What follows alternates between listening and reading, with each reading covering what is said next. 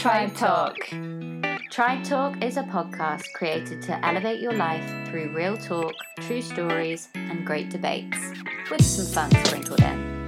We dive into all things lifestyle, health, and wellness to expand your knowledge and guide you towards living your happiest, healthiest life. I am Sam. And I am Emily, and we are your hosts. Have you got a hedgehog? Oh my gosh, I seen that. It's my girlfriend's, but I bought it for her birthday a couple of years ago. So yeah, we have a pet hedgehog. Oh, so cute.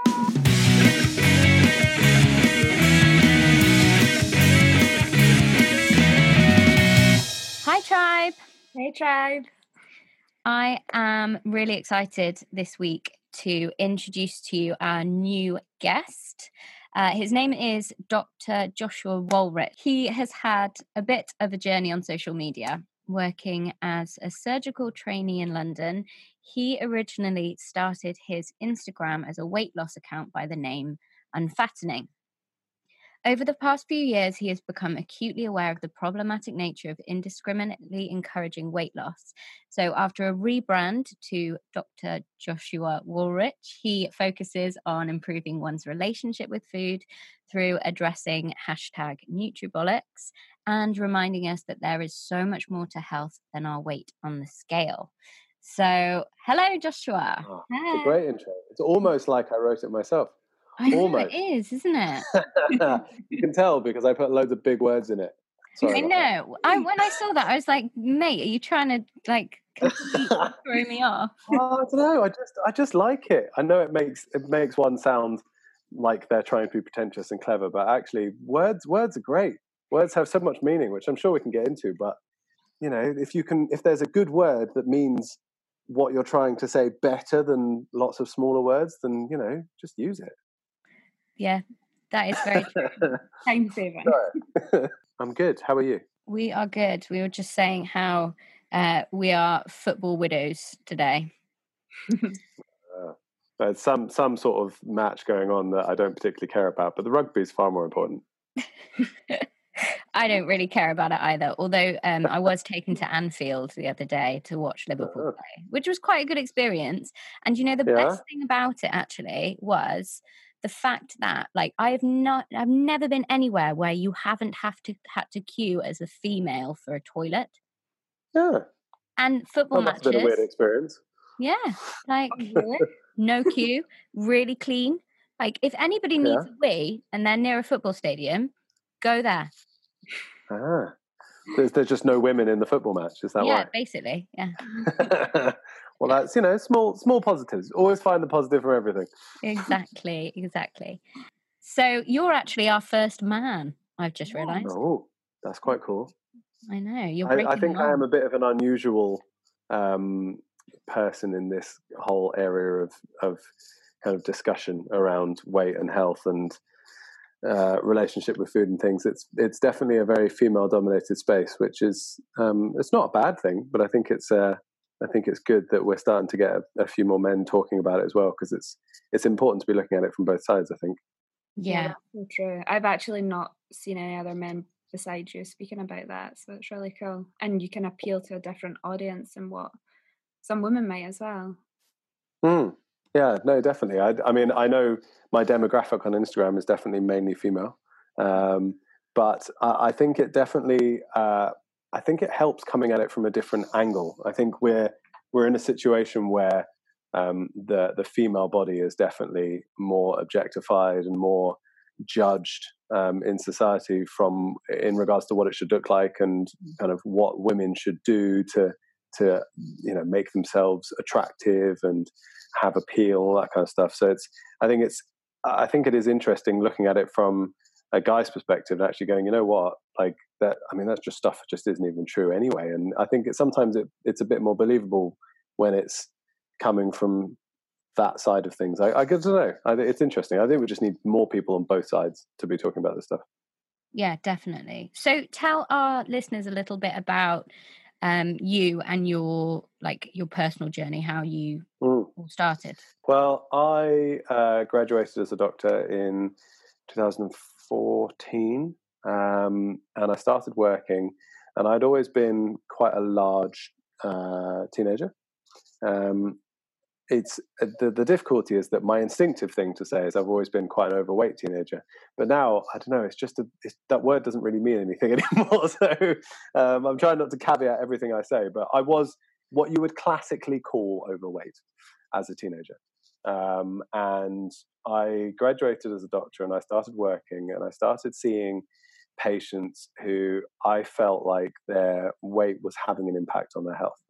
And I started feeling like a bit of a hypocrite because I started feeling like I didn't have the right to talk to them about this kind of stuff because I myself was overweight. Now, that's not necessarily the opinion that I have currently, but at the time I felt like it was the same as if I was a smoker trying to run a stop smoking service. I just thought this is just pointless. Like I'm limited as to the conversations that I feel like I can rightfully have with these patients. And I feel like I'm limiting my ability as a doctor because of that. And so for the first time in my life, I wanted to lose weight for a reason that wasn't because I thought I was unattractive. And every previous attempt that I'd had throughout my teenage years and throughout my early 20s, I had done so because I thought I wasn't attractive or I wasn't good looking, or it was pretty much all about how I looked. So having a different reason to go about doing it, I think was a bit of a change for me, and it was a bit of I think it made a difference as to my motivation behind doing it, which was nice to find a reason that wasn't about looks and about that kind of insecurity side of things. Wasn't I lost weight. Place. No, it didn't come from. It came from wanting to be a better. It came from wanting to be better at my job, and it just happened to be about weight, which was a bit weird. It was not the most common journey, I wouldn't say, but I was successful at that. And then as I kind of got towards the end of what I was doing, I started becoming intrigued and started coming across stuff that I hadn't really thought about before, and I started questioning. I started questioning kind of my whole concepts around weight and health, and whether what we assume to be true actually is, and why we assume certain things. So I had always assumed that I was overweight, and to be healthier, I needed to lose weight.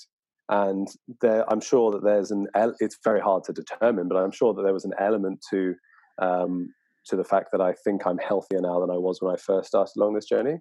But at the same time, I think it's very difficult to work out how much. I think it's very difficult to work out to what extent you can really guarantee that kind of thing. And it's much easier to kind of work this stuff out at the extremes. But there's a whole massive grey area that people are still very dogmatic about when it comes to weight and health, that I think we need to talk about a bit more. And so, as you said at the beginning, I've become quite aware of the fact that if we just start indiscriminately prescribing weight loss for everyone that thinks that they are unhealthy or thinks that they're overweight, if we start just telling everybody to go on a diet, we're ending up doing a lot more harm than good through kind of the problematic nature of all of these weight loss methods and weight loss journeys that people go on, and the fact that actually yo-yo dieting isn't a neutral intervention. It ends up with people being in a worse health at the end of all of this. So I've stopped talking as much about weight loss as such, and I'm now kind of focusing on what I think is really the main problem, and that's people's kind of relationship with food and how they see food, and the perceptions that they have around food, and also the perceptions that they have around the black and white nature of weight and health, which the more you look into it, the less clear it is. Yeah. I really relate so much with what you're saying about before you were always trying to lose weight to look good. And I've been on a massive journey myself with weight loss, yo-yo diet, and trying all the diets out there in the past because thinking that was going to make me feel better and I was going to be happier once I got to a certain weight, which I never. And I did lose weight and I gained the weight back and had this horrible relationship with food. But then I became a yoga teacher late last year. And, you know, at the start, and I spoke to Emily about this, and I was like, I don't know if people will take me seriously as a yoga teacher because I'm not like, you know, really slim, like the kind of image that you would have of a yoga teacher in your mind. And then, so kind of like where I'm at right now, like what you're saying, you started to lose weight because of your job. You were in that mindset instead of I'm losing weight just to look better within myself. And that's where I am at. I'm like, I'm not putting any pressure on myself. I'm just eating what makes me feel good. But I do want to lose a bit of weight. But I also feel like there's a bit of something going around at the moment because there's a lot of like body positivity and all this, which is great. But I also feel on the flip side of it, some people are afraid to say like, you know, I do want to lose some weight and I am like trying to lose a bit of weight. Do you like think that as well? I know what you mean. The difficulty, and I think I've compared it in the past to feminism, in the fact that feminism is amazing and feminism is something that we should all be striving for and should not be kind of looked down upon in any way, shape or form. At the same time, there are quite a few misandrists coming out of the woodwork, people that are not feminists but are basically portraying the idea that men are inferior rather than we are the same. And at the same time, with the dieting crowd, I think there's a lot of good in calling out the problematic nature of trying to lose weight and calling out the fact that weight and health aren't as intrinsically linked as we thought or as people portray them to be, and the fact that, you know, if you lose weight, you won't necessarily be healthy, you won't necessarily be happier, you know, it won't necessarily fix anything, and actually it may be harmful for you to go down that journey.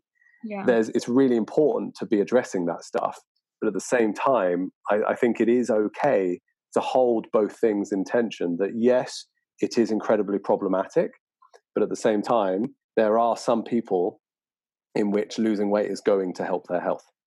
And I think by ignoring one or the other, for a very, very long time, we've ignored the fact that it's problematic.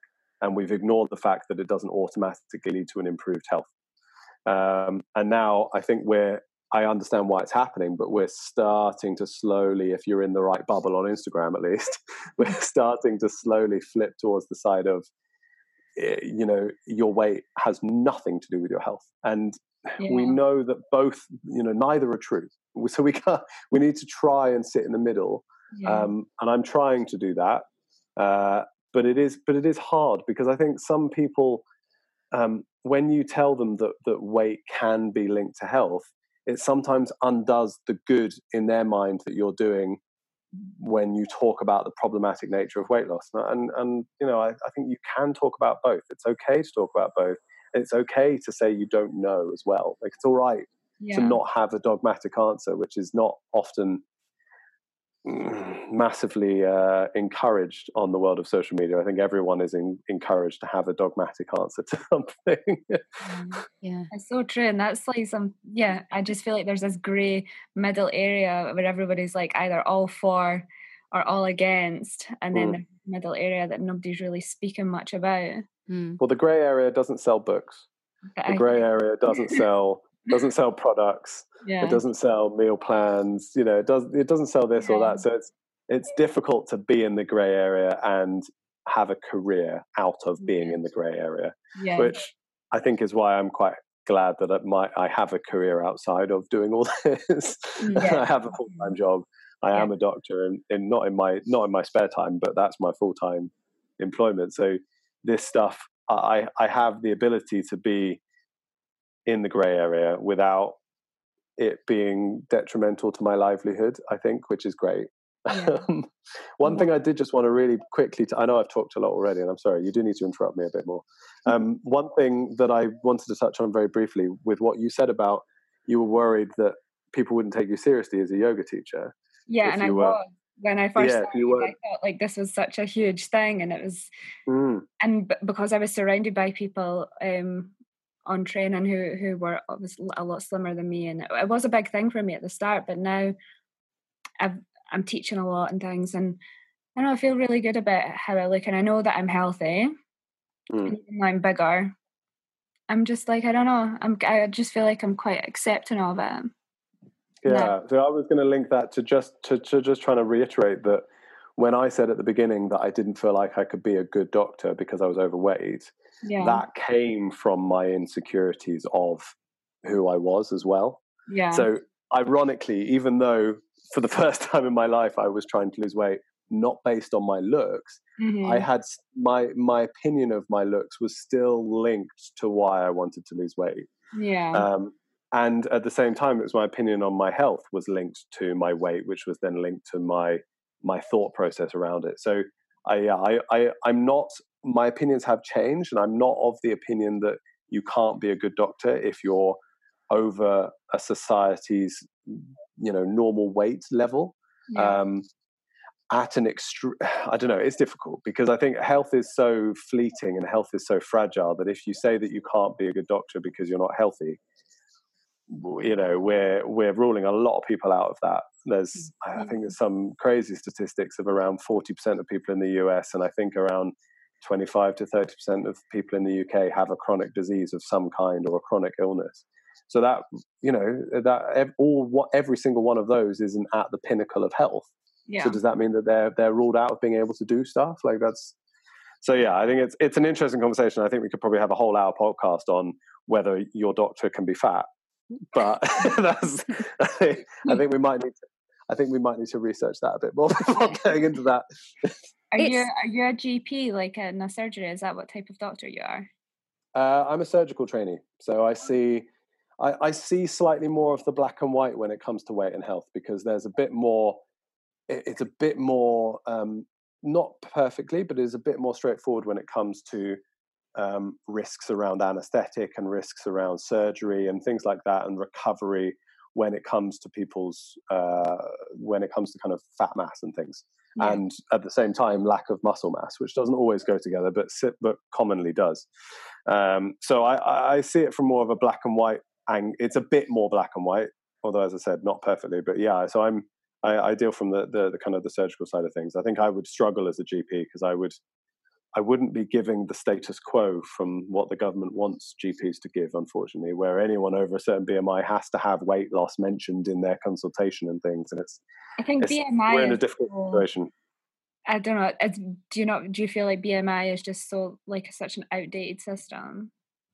Because I think like because if somebody, I don't know, from the way that I see it anyway, is that if you're like really strong and muscly, then you're going to be heavier, but you could be really healthy, but then your BMI could say you're overweight. Yeah. So BMI is just based on height and weight and nothing else. So from a general population setting, I think it can be a helpful measure. But from an individual setting, it's really not. And so I wouldn't say necessarily it's outdated in a sense. I know people like to say, oh, it was created by a psychologist and it wasn't about health. And I'm like, that's fine. Like, but that's not necessarily a logical argument to say that it can't be about health now. Yeah. But it's also not a good measure of health. It's okay to have both. Like, let's just use some good logic as to why it's not a good measure of health, right? So, so from a population standpoint, it does the big picture quite well.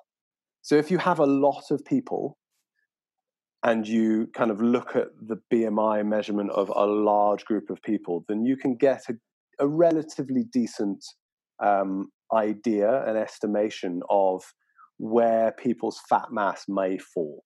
Whether that's important or not, that's what it can show. However, looking at it individually, there are a lot of people that don't fit those clean cut categories of BMI. And so when we start making individual recommendations based on BMI, I think that's when we start getting into trouble. Because you're right, people that have larger muscle mass are going to be heavier and they're therefore going to have a higher BMI and going to fit into an overweight or an obese category on the BMI scale, sorry. And so they're going to be given advice to lose weight when they wouldn't necessarily see any improvement in their health by doing that. And again, that kind of then puts people down the side of weight loss isn't a neutral intervention. It's often a very harmful intervention that people go down. Yes. So yeah, BMI I'm not a fan of. I think it does get a bad rap, but I think that's because it's used incorrectly. I think that we are using it in an individualistic setting when that's often quite inappropriate and often quite inaccurate to be using. There isn't a perfect one. I think waist and hip measurements are probably the closest to a good-ish one we're going to get, because it gives some idea as to visceral fat, which is the fat we know has some effect metabolically and has an impact on cardiovascular disease and diabetes and things like that. But again, even that's not perfect. BMI used to do my head in when I was in recovery, because we had to get to a BMI of 20 to and it literally it would just haunt me, this like BMI of 20, and like 1 week I would have like got closer to it, and the week after my next appointment I would have got lower. Like it was just I literally don't know what my BMI is anymore, and I do not care. It doesn't matter. But that's what I mean about it being it's interesting, because there are so many things that are important with eating disorder recovery that don't correlate to the normal population. And shouldn't correlate to the normal population. So, for example, things like meal plans are incredibly important for the anorexic eating disorder population. It's very important for them to have a structure, again, in regards to what they're eating. But if we take that and prescribe meal plans for everyone in the population, we're going to do more harm than good. So it is important to kind of, I think, separate those two and gotta go, I'm sure that psychologically it was horrendous to have to hit a BMI level. I'm sure it was. But I don't know how, I don't know what a better way. Do you know what I mean? It's really hard because we're in a difficult situation there where we're going, we know that for your health and for your both physical and mental health, you need to put weight on. And it needs to become normal for you. And do you know what I mean? But it's I don't know. I am not, and I'm quite happy. I'm not an expert in eating disorders or eating disorder treatment, and it is a minefield. I don't envy people that are, because it doesn't seem easy. No, and I can imagine it isn't. I mean, obviously, I only know about it from a patient's perspective. So, I do teach quite a few doctors and people that are in the mental health sector. So it's quite interesting. I might be doing some talks with some of the doctors in our area about like the patient's side of it, kind of thing. But yeah, it's I wouldn't envy their jobs either, because when somebody's going through something like an eating disorder, it's a very selfish and hateful disease where you do get very kind of anti anyone who's trying to make you better. So yeah, I definitely don't envy them, but I thank them very much. Eventually. yeah, exactly. Eventually. One thing I did want to talk about on the podcast was, have you heard, and get your opinion on, have you heard about the Fast Track to Health experiment happening in Australia? I have, yes. The very low calorie intermittent fasting in children one. Yeah. So they're getting 13 to 17-year-olds, I think. That's the age range. And they start off by putting them on a month of mainly meal replacement drinks and shakes of, I think, maximum 800 calories. And then for the next year, half of the group will go on to a controlled eating, basically calorie counting, and the other half will go into an intermittent fasting diet. Okay, without counting calories, or they have to stay under 800 calories a day. But for the full year. Yeah, for the full year.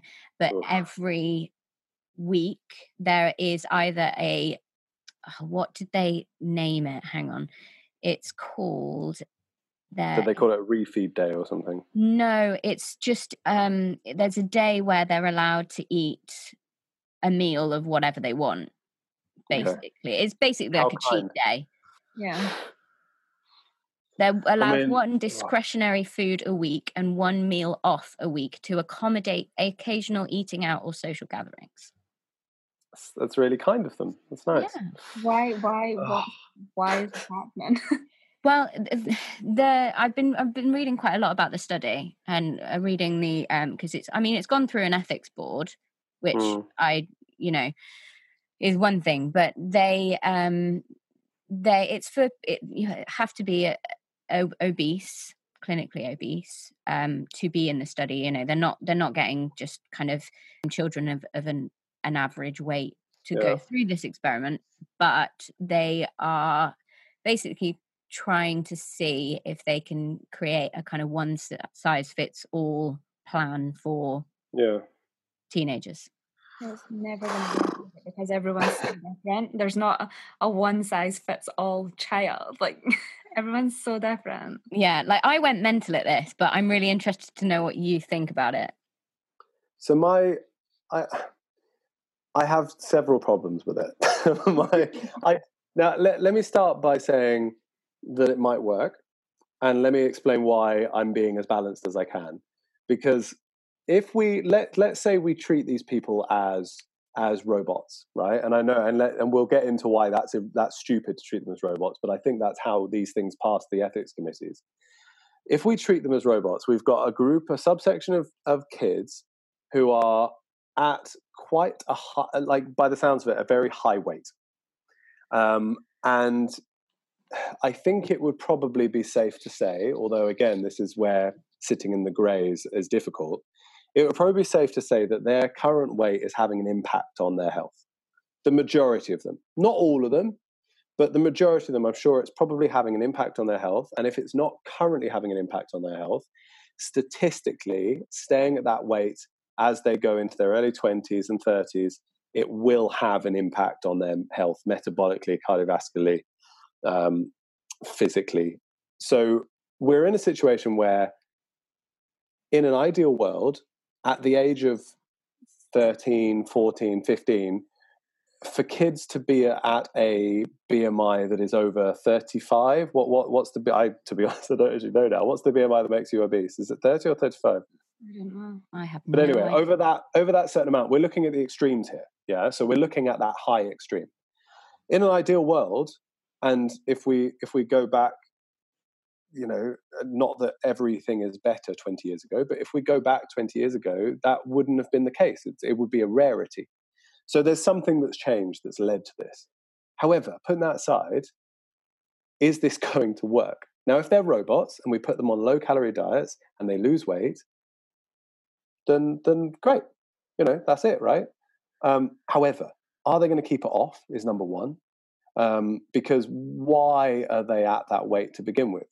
My opinion, what I've come to is, and from what I'm seeing, is that all of this stuff can be brought back to either a socioeconomic problem or a problem with one's relationship with health.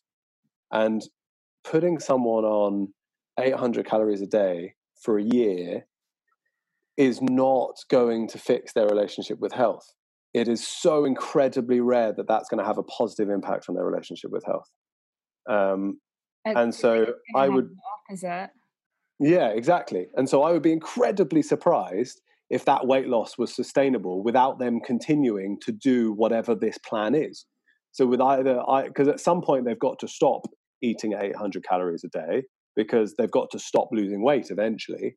And if you have 800 calories a day for the rest of your life, you will die eventually. Like that's you can't sustain on that.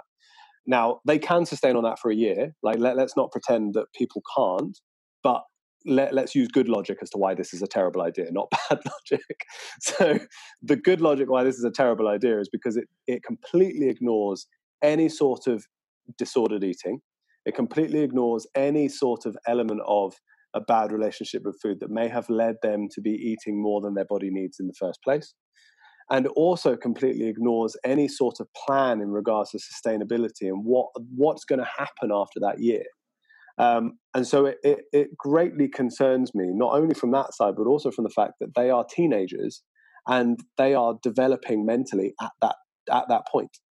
I have no idea what impact that's going to have long term on their mental health, what that's going to do on their risk of having an eating disorder, where, after the age of 18. We've got some good evidence to show that the younger kids start on diets, the more likely they are to develop eating disorders as in their early 20s or in their late teens. And that stuff that's not a joke. Like, that's not fun. And you could even possibly argue that, I would, and this might be slightly flippant to say, but I would rather be of an unhealthy weight and have a better relationship with food than be of a healthy, in quotes, weight and have an eating disorder. Like, it's not that, these things aren't we can't be flippant about this stuff. Like, eating disorders are a big deal, and they're not something that should be taken lightly. It makes me slightly frustrated. I think I'm going in circles possibly here, but no, I'm just glad you agree with me, because I think exactly the same thing. And they have on their team of people working on it and somebody from the eating disorders area of medicine to support. But I just think that you're not teaching them about their relationship with food.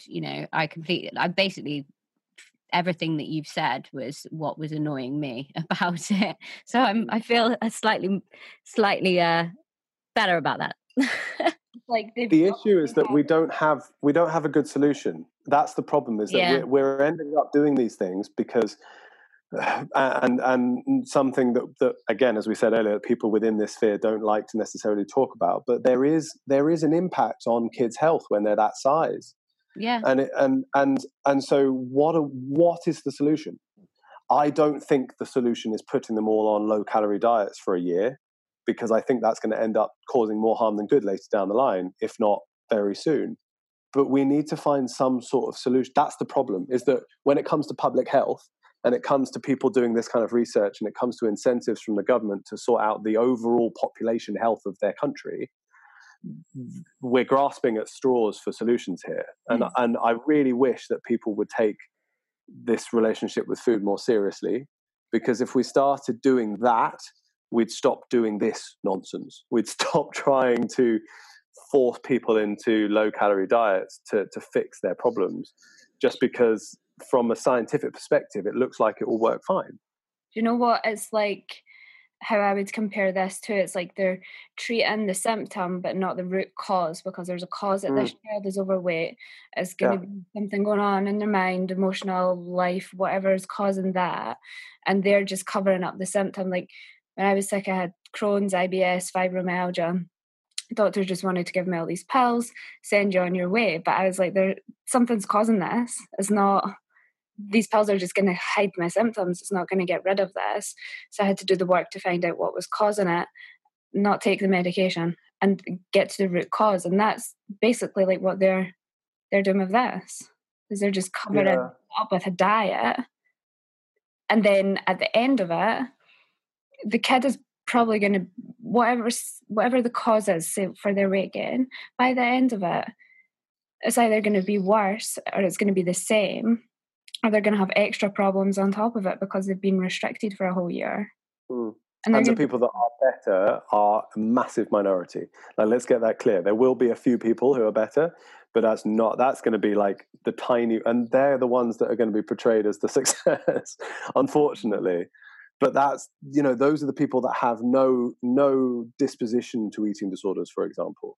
Because there are some of us who don't have any disposition to eating disorders, who can do the most disordered, who can undergo the most disordered eating behaviors in the world, and will never develop an eating disorder. And, some of that is genetic, some of that's environmental, some of it we just don't know. For example, we know that women are more likely to develop eating disorders than men. That doesn't mean that men can't, but it means that some of this crazy dieting is more problematic for women than it is for men. That's not fair, but some of it is. Yeah. And so we need to start looking at all this stuff and going, okay, there will be some successes here, but that doesn't negate all of the negative effects that are going to happen on the majority of these other people. I agree with you. They're treating in a lot of cases, I would argue they're probably treating the symptom. There's a time and a place for medication, and there's a time and a place for treating chronic disease that isn't necessarily going to go away. But I don't think this is the solution here. I really don't. I thought we were about to get onto the big V topic then. I was like, oh, it's coming. It's coming. The big V. Veganism. No. How are we going to get onto that? Well, now you've ruined it by bringing it up. Well, because Sam was going towards her. No, I wasn't going to speak about that. Oh. Well, we have to now. I don't think it's... No, like, I think being vegan, more specifically when I went vegetarian, all my symptoms cleared up for the IBS and Crohn's that I was suffering from. So I definitely accredit cutting out meat to part of my healing. But I think the biggest part of me healing from all of it has been mindset, emotional based, like, for sure. Because you did a lot. I was manifesting it, and I was stressed. Basically, getting rid of the kind of extreme stress that I was under. That's what caused me to be ill. So, tons of different things that I'd done to kind of eliminate that from my life. I'm so sure that that's been the main reason. But I mean, I can't speak to all of that, and also it's not my place to speak to all that. It's irrelevant, my opinion on that stuff, to be completely fair. One thing I would say, just from a medical perspective on looking at some of that stuff, is that I'll often see IBS specifically is a diagnosis of exclusion. So IBS, is irritable bowel syndrome, is a diagnosis when nothing else can be found that's kind of physically or kind of from a biopsy perspective. None of that stuff is there. And so there is, with those kind of chronic diseases, and it is a real thing, I'm not pretending that it's not, that it's the psychological aspect has such a huge impact.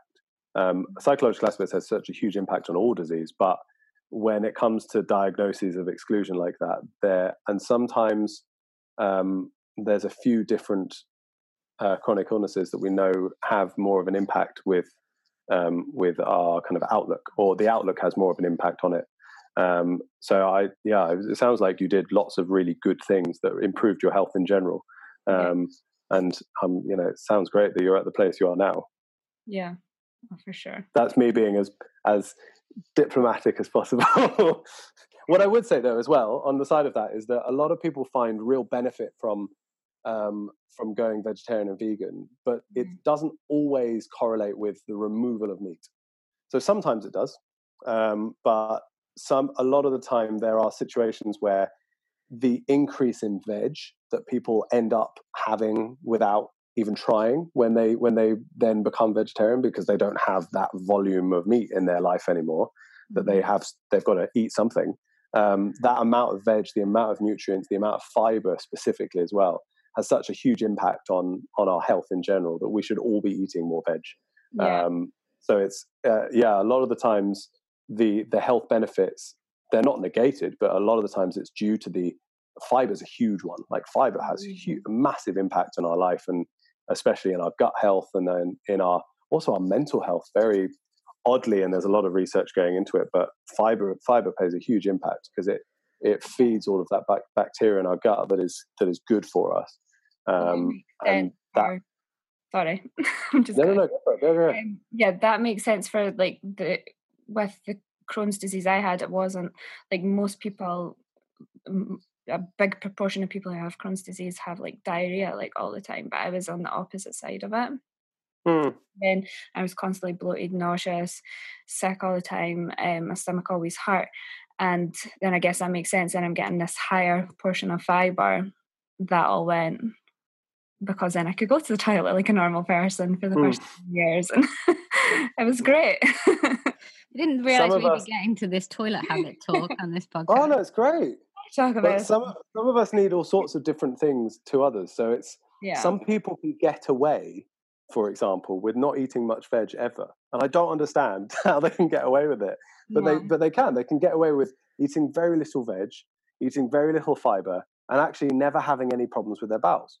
and I just, to me, I like, there must be something to do with the genetic makeup and their kind of innate gut microbiome and things like that. And then there are other people on the other end of the spectrum who need far more veg than others to have a healthy gut.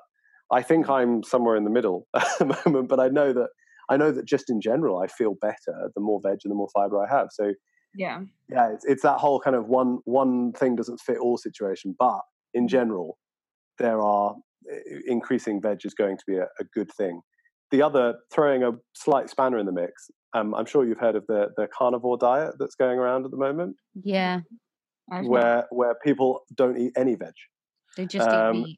Yeah, so they just eat meat and eggs, essentially. And it's ridiculous. However, because I like to be balanced and throw spanners, there are people who are finding that autoimmune diseases that they have, their symptoms are improving when they cut out all of the veg from their diet. And there is some very strange mechanism at play in regards to having animal protein and animal cell and things like that in your gut compared to having fiber and veg, which we kind of see as foreign in a weird way.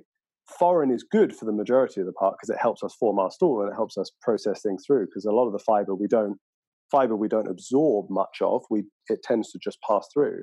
But for some people, their symptoms seem to be exacerbated by their gut microbiome coming into contact with the unknown, the stuff that isn't the same, the stuff that doesn't really fit. Whereas kind of plant cellular products is very different to animal cellular products, and we're animal. We're made up of animal protein versus plant protein. So it's definitely not. I wouldn't recommend it, but it's very interesting to kind of take a step back from some of this stuff and go, it's amazing how different we all are, and how this one size fits all thing is a problem, where we're telling people all this stuff. We're going, we all need to intermittent fast because it's going to make everyone healthier. And it's like, actually, even if it is a healthy way of living, it's still not going to be healthy for everyone.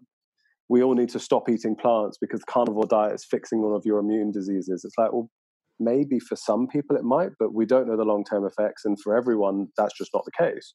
So it's all this stuff where we need more nuance to be able to explore the intricacies of some of this fascinating stuff, because it is fascinating. To me, or I think it's fascinating, like when people cut out all plants in their diet, why do their autoimmune disease symptoms get better? That's fascinating to me. It's weird, but what is concerning to me is that people extrapolate that, and instead of finding it interesting or fascinating, they then start preaching that everyone should do it. Yeah. And that then concerns me. I think there's a lot of that, especially on like platforms like Instagram, where you've got somebody over here saying that one type of salt is better than the other, or you've got somebody over there like that's on the Cambridge weight diet plan thing, and like I saw somebody driving around in a Cambridge diet weight car the other day, and I really wanted to crash into it. But or like Weight Watchers. Let's hit the let's annoy some people. So I have two friends, a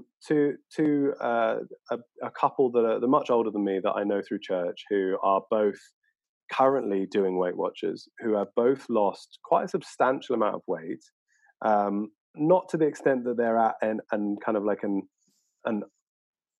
they were, I mean, again, it's very difficult to know, right? But I would probably say, statistically, they were likely at the beginning to have been on the side of their weight where it was starting to affect their health in a negative fashion.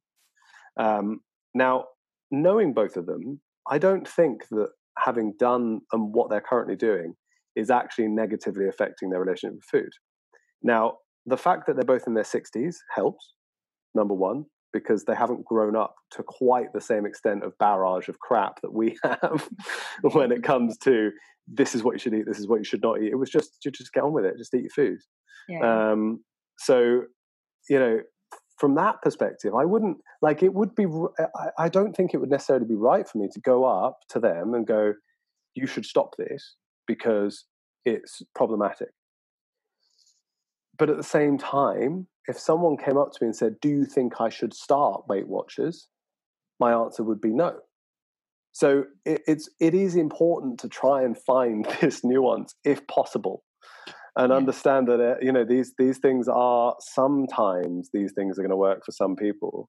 But you're right, Instagram is a place where and as I said earlier, you can't sell something by sitting in the grays. And so if you find something that's worked for you, there is an element to you just want to help, and I get that. Like, I really do get that, because again, I started my account being a weight loss account, so I got to the end of losing weight and going, well, this is simple. Why can't everyone else just do it the way I did it? Like, this is fine. And I was like, I really want to help. And it only became to the realization where my attempt to help was possibly causing more harm than good, that I was like, okay, maybe I should stop trying to help, in quotes here. But there are so many people that are trying to help. That's where they started from, and now they're just making money, and they won't entertain the nuance anymore, because entertaining the nuance would mean that they have to think that perhaps what they're promoting isn't beneficial for everyone they're promoting it to, and then that becomes an ethical quandary. Yeah, I think I just get really frustrated by seeing and there's somebody that does it all the time on the Cheltenham notice board, and it's always some kind of an advert to join the Cambridge plan or whatever. But it's really difficult to, I mean, I'm not one of those people that would ever just start a fight for no reason. You just send it to me on Instagram and let me do it. I know. I strongly disagree. I'm so not. I don't start fights. Okay, can we just... the why I'm laughing and saying this is because I was down visiting Emily recently, and she nearly caused a fight in the middle of a road with a car. That was definitely starting a fight. Oh yeah, I forgot about that. Yeah. Okay, but I'm not an online fighter, maybe. Although actually that did just in person. Yeah, just in person. I'm ginger. What can I say? Fiery. How does that do anything? All that means is anesthetic doesn't work as well on you. That's all. I know. It's really? Yeah. I'm kind of ginger. Is that true or is that a lie? No, that's a real thing. That's a real thing. People with ginger hair tend to need more anesthetic to be put out than people without ginger hair. It's a weird genetic thing. Why? Is there no reason, or it's just... Okay. There's a genetic thing with how you metabolize the anesthetic, but yeah, that's all you can claim that you're abnormal for. Everything else is the same. Yeah, but so surely in that sense, then it takes more to calm me down. I would say that. I don't know. I'd have to extrapolate then, and then I'd be talking from my behind, and I don't know anymore. We went off on a fighting chat. Yeah, but you're seeing the Cambridge weight loss diet. Yes, he was posting, and I want to comment on it because I don't want people that aren't as knowledgeable or won't go out there and look at the research. I don't want people to buy into it because it annoys me that people make money off creating I don't know. It just, the whole dieting thing gets to me, I think. Well, isn't the Cambridge weight loss plan slightly multi-level marketing anyway? Yes. So we can just say that that's a load of rubbish because of the fact it's multi-level marketing to start with. It's basically like Arbonne, right? Yeah. Yeah. There is a very fine line. It's very difficult. And I can't say that I get this right every time, but there's a fine line between challenging something because you know that actually it's having a detrimental effect on a lot of people that are seeing it, versus being polite and going, well, it might be working for you. But I think it depends how they portray it. So are they portraying something by going, you know what, this is what I'm doing. It might not work for you, but it might, but it works for some people. It's not magical. Like I don't call anyone out for saying that. Like that's, even though perhaps some people might come across and they might look at it and they might do it and they might worsen their relationship with food and they might end up with an eating disorder. Like that's, again, we can't caveat every single thing in life, right? We can't protect everyone from everything. Mm-hmm. But if you've got someone saying, I'm doing this, it's amazing, it will work for you, it works because it's magical, because this is what happens, and it's all just nonsense, then I will call that stuff out, because it's you're spreading misinformation. And so if someone's portraying the Cambridge diet to be the godsend, it's this new magical thing that we never knew about before, and suddenly, but now we should do this, then we should be calling this stuff out. I don't know how you do it on a leaflet though. No, it's on a Facebook. Oh, Facebook. Well, I don't know. Just how. I mean, it's easier on Instagram, but Facebook is difficult, because do you leave a comment saying, I'm glad this is what. I mean, maybe what I would do is I would personally leave a comment saying, I'm glad this is working for you. I just want to point out that this has the potential to be problematic for people. And it would be helpful to include that kind of nuance when you're kind of talking about this, because and then they'll probably block you, but then you've done your thing, right? You've done your, but you're not with this kind of stuff, you're not necessarily trying to convince the person that's selling the Cambridge diet, right? Like she or he isn't the person you're trying to change the mind of, really. No. That'd be great if you could, because then you'd have one less person selling the Cambridge weight loss plan. But actually, what you want to do deep down is you just want to provide a different opinion, so that people that see this post have both sides. Yeah. So I've come to that realization relatively recently, actually, that then in some way being aggressive doesn't always help, because being aggressive leads to your comment being deleted. It leads to you being blocked, and actually you're then doing those people that you're trying to help a disservice, because they no longer have you to give them this alternative view. So it's a really fine line, a really hard thing to balance between being strong in your opinion, but not going so far that you're just defeating the whole purpose of trying to get your voice out there. Did you discover this before or after the Himalayan salt? Well, I don't know. After, but I probably would still deal with it in the same way. There are some people that just can't. There are just some people that just can't be helped. There was someone. Did you not see this? No. So I mean, it's fine. But there was someone that was talking about how pink Himalayan salt is much, much better than table salt. And it goes around quite frequently on Instagram, and how we should be, table salt has all this, it has plastic in it, and how pink Himalayan salt has all these nutrients in it, and they're amazing and they're so good for you. In the end, they're both salt. Neither of them actually have any real difference in regards to the main difference is taste. So have the one that tastes the best and fits your budget, and just stop worrying about it. The problem I had was that he was saying that iodine was added to salt to, I can't remember what he said. It was something like really medically inaccurate that was pretty dodgy in regards to what he was convincing people of. Now, iodine has been added to table salt a long time ago because people were deficient of iodine in their diet, and it was causing lots of thyroid problems. And so the government added iodine into salt because it was an easy way of getting iodine into people's diets. And actually the incidence of thyroid issues went down after they started introducing iodine to the salt. So that's a great thing. That's good. This guy was talking about iodine in salt. I'll see if I can find it, because I've got it. I have it saved somewhere. Hang on, give me 1 second, because it's just, I know it's kind of irrelevant, but it's relevant and irrelevant all at the same time. I found it really interesting.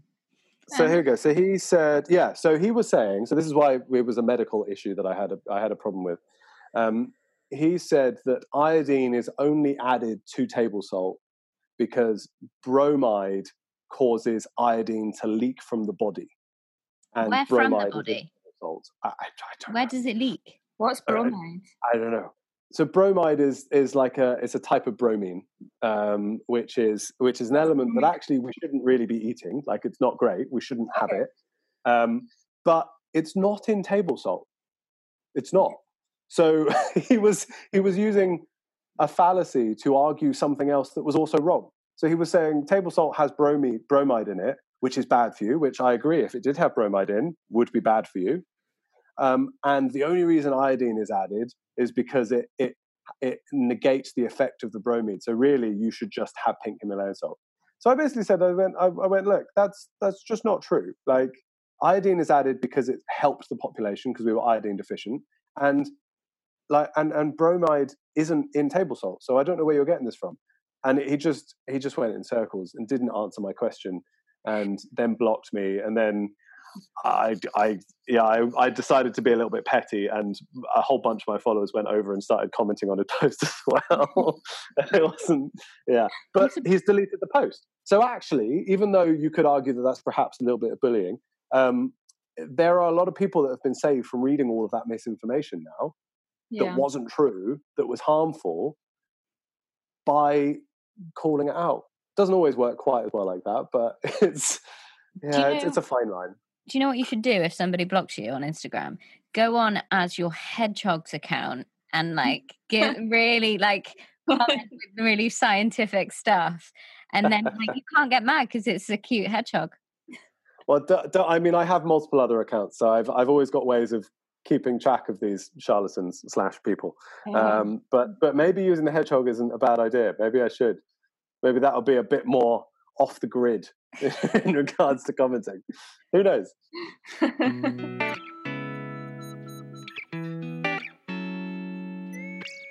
If you love being part of the tribe, make sure you subscribe to our podcast and leave a comment or leave a 5-star review, and we will be back for you next week for more Tribe Talk.